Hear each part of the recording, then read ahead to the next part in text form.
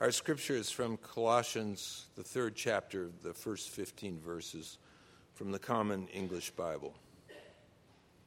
Hear God's word. Therefore, if you were raised with Christ, look for the things that are above, where Christ is sitting at God's right side. Think about the things above, and not things on earth. You died, and your life is hidden with Christ in God. When Christ, who is your life, is revealed, then you also will be revealed with him in glory. So, put to death the parts of your life that belong to the earth, such as sexual immorality, moral corruption, lust, evil desire, and greed, which is idolatry. The wrath of God is coming upon disobedient people because of these things.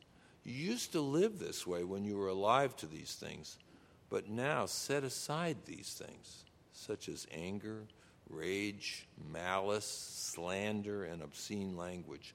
Don't lie to each other. Take off the old human nature with its practices and put on the new nature, which is renewed in knowledge by conforming to the image of the one who created it. In this image there is neither Greek nor Jew, circumcised nor uncircumcised, barbarian, Scythian, slave nor free, but Christ is all things and in all people. Therefore, as God's choice, holy and loved, put on compassion, kindness, humility, gentleness, and patience. Be tolerant with each other, and if someone has a complaint against anyone, forgive each other. As the Lord forgave you, so also forgive each other. And over all these things, put on love, which is the perfect bond of unity. The peace of Christ must control your hearts, a peace into which you were called in one body. And be thankful, people. This is the word of the Lord.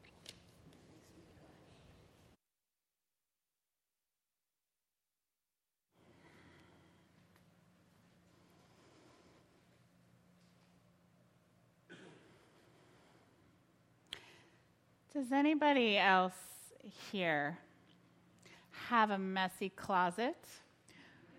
Or is it just me? I heard garage, yes. Or a garage, or maybe a messy junk drawer. I have all of those. But I was thinking specifically about my closet.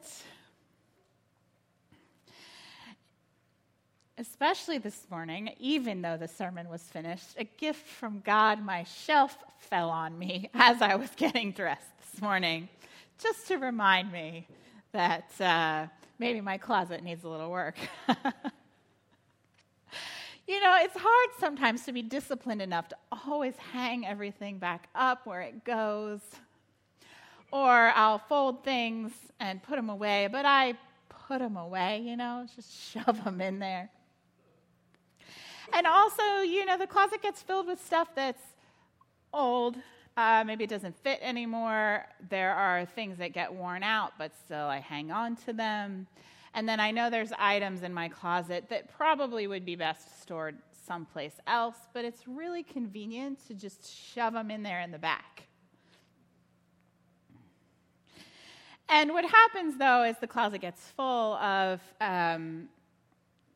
stuff. And the things that I need and wear on a regular basis become just a small portion of what's in there. And they're not as easy to reach because they're mixed in with all this other stuff. I wish I had a better word, but stuff will cover it. I was thinking about my closet when I was reflecting on the scripture from Colossians for today, because Paul, in his letter, is talking about taking off the old nature. As disciples of Christ, we are to take off the old nature and put on the new nature of a disciple. And that made me think of taking off old garments, putting on new garments, which, if your closet's full, is hard to find. And I like to think often in images and metaphor. So I started to think, well, what if we thought of ourselves, the totality of ourself, mind, body, spirit, just for today, as a metaphorical closet? The way we're built, our basic architecture, comes from birth. It's given to us by God. Comes with the house, essentially. God built the house, put the closet in. Maybe God hung in the back of the closet an image. I think we each carry with us an image of Jesus Christ. Maybe that image is hung in the back of the closet as a reminder of who built the house, who it belongs to. And right next to it is a mirror. One of those great mirrors, like when you go to the fitting room of a store and the lighting's just perfect and you look really great. Not one of those other mirrors where you go and you look and you go, oh no, is this what I look like? Now this mirror, installed by God to reflect who you really are, loved, created in the image of God, as a reminder who you are, beloved. But as closets will do, they get full. Early on, the first people to hang stuff in the closet start to fill it up. Maybe our parents, our caregivers, put things in there. Some good, some bad. If we have parents who have a spiritual bent, maybe they are careful to keep that area clear so that we can continue to see the image of God and the reflection of ourselves as who we are most beloved. Maybe not. Maybe stuff gets hung on top and piled in front. We go to school, we collect other things that we put in there, some useful, some not. The outside culture interactions with the outside world, we collect more and more things that we put away in this closet. Things that serve us, things that don't. Sometimes we shove stuff in the back that we don't want anybody else to see, but we know is there.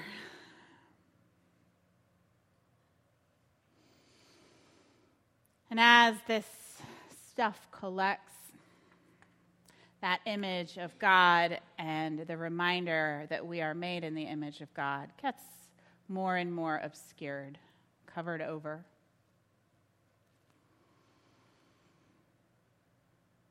A lot of what's in there is worldly stuff, worldly goods. What Paul in Colossians is talking about, the old human nature. Paul talks about things like moral corruption, evil desire, greed, anger, malice, slander, lying to one another.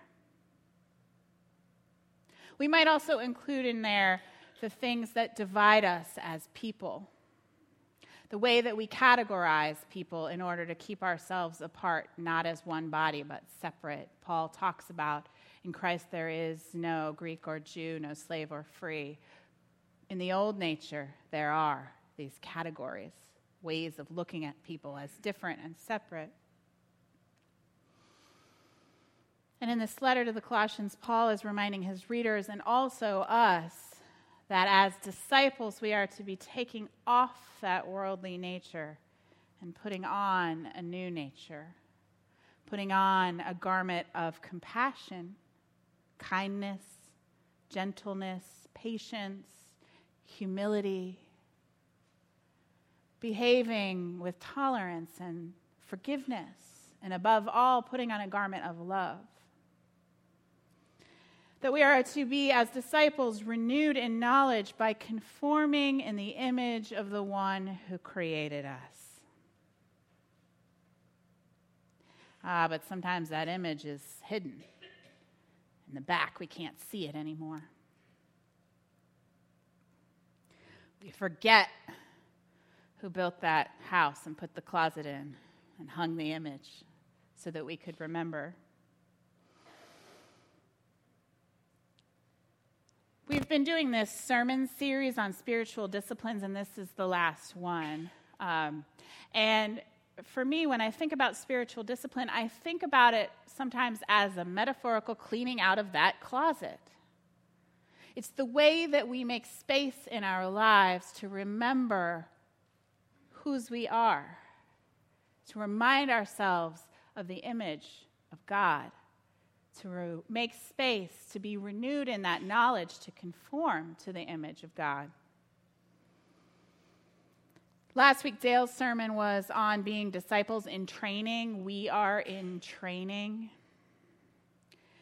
And he talked about the ways in which we practice our faith in order to grow closer to God. And he talked about spiritual disciplines, meditation, prayer, fasting, study, worship, service, confession.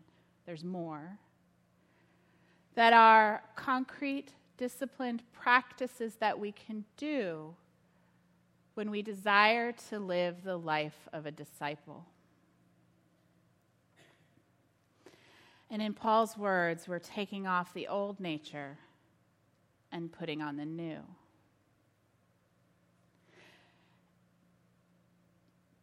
That making space, taking off the old, putting on the new, allowing the peace of Christ to rule in our hearts, allowing Jesus to control the heart, I think is part of the discipline of meditation. This is one of those practices where we make space for God. When I say meditation, I'm talking specifically about Christian meditation. I know meditation is a word that comes with baggage. It reminds people of transcendental meditation or other Eastern practices of meditation. And we don't remember that we actually have a very strong tradition of Christian meditation that is scripturally based. People like Isaac and Joshua are mentioned as meditating. It's mentioned in the Psalms. Psalm 19 mentions the meditations of the heart. There are two Hebrew words which mean meditation. They're used about 58 times in the Hebrew scriptures. And what they mean in general is this idea of meditation is listening to God's word, ruminating on God's law, reflecting on God's works.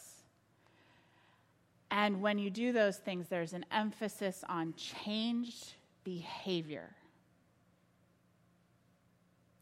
Jesus also withdrew from people. He had a regular habit of withdrawing from people in order to have time apart with God. This withdrawing from people to have time apart from God is the idea that I'm talking about when I say the word meditation. Time apart to spend with God.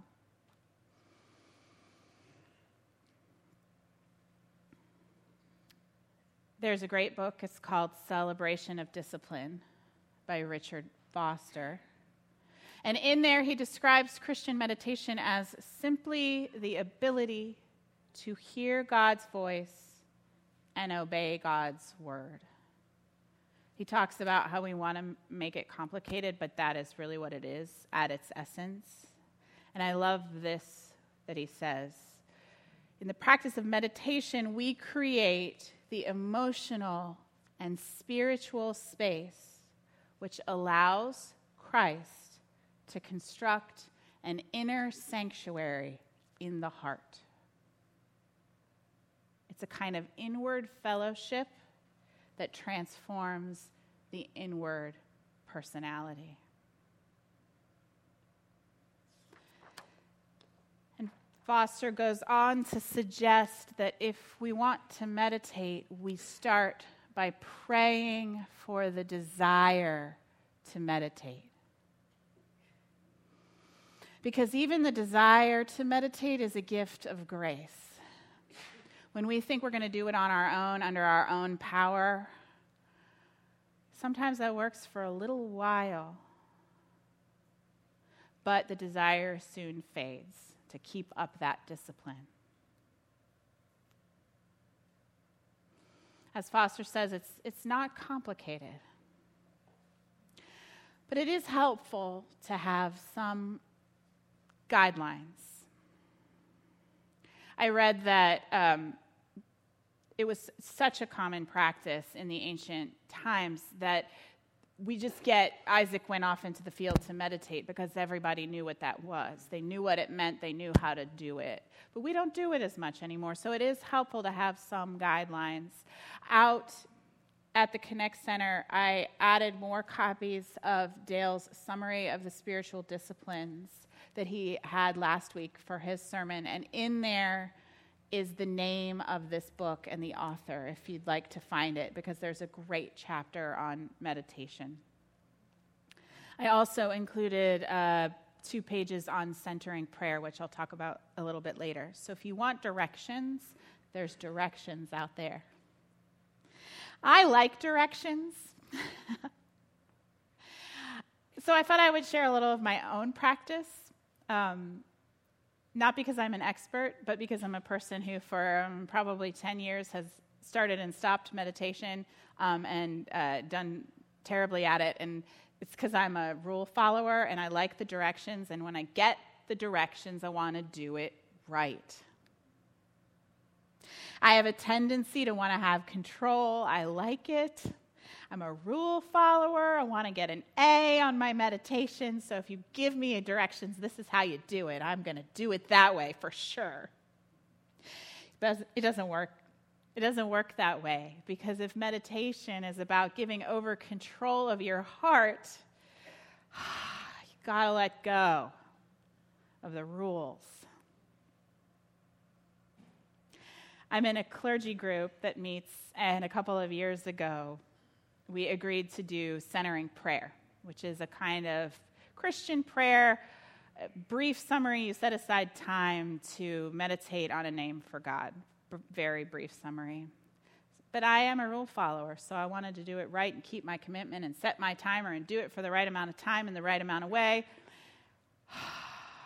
So guess what happened? I did for a while, and then I didn't anymore. But I still had that desire. I wanted to meditate, to have that time apart with God. So I had to let go. Ask God to lead me where I was supposed to be going in this meditation practice.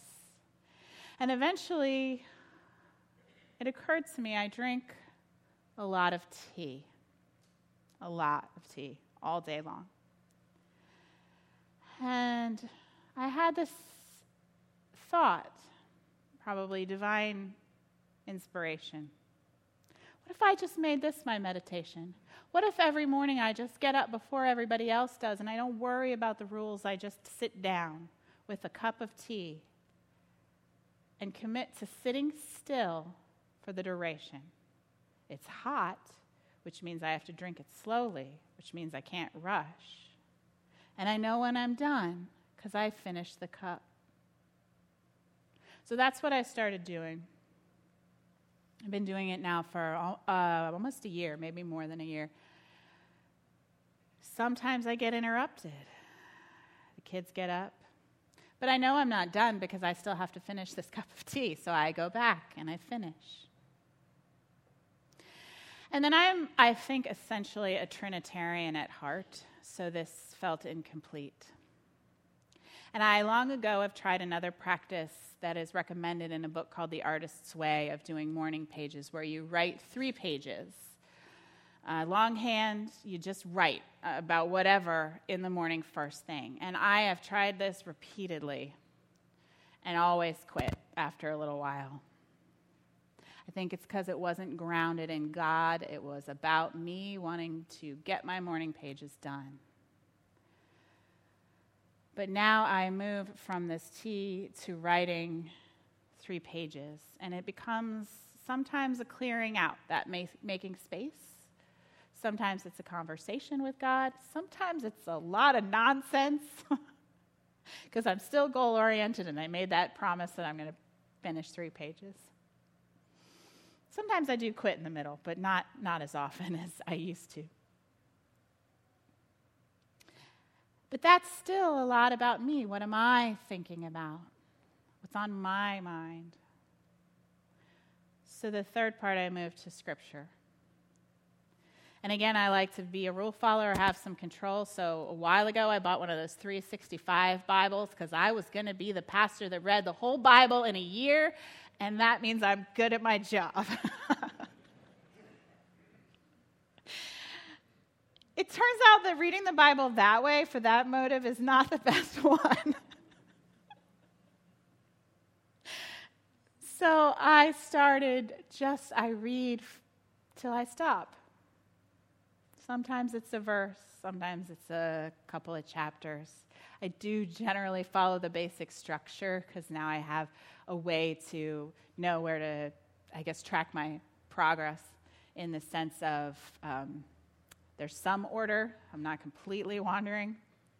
But I do notice if I'm reading to get to the end of that section. If I'm just reading to get to the end of that section, then I stop. If I'm reading and I'm noticing that I am not listening to what God is saying, I go back and reread the next day. So it's not about me. It becomes about God's word and that conversation together. I realized in this I said a lot of I.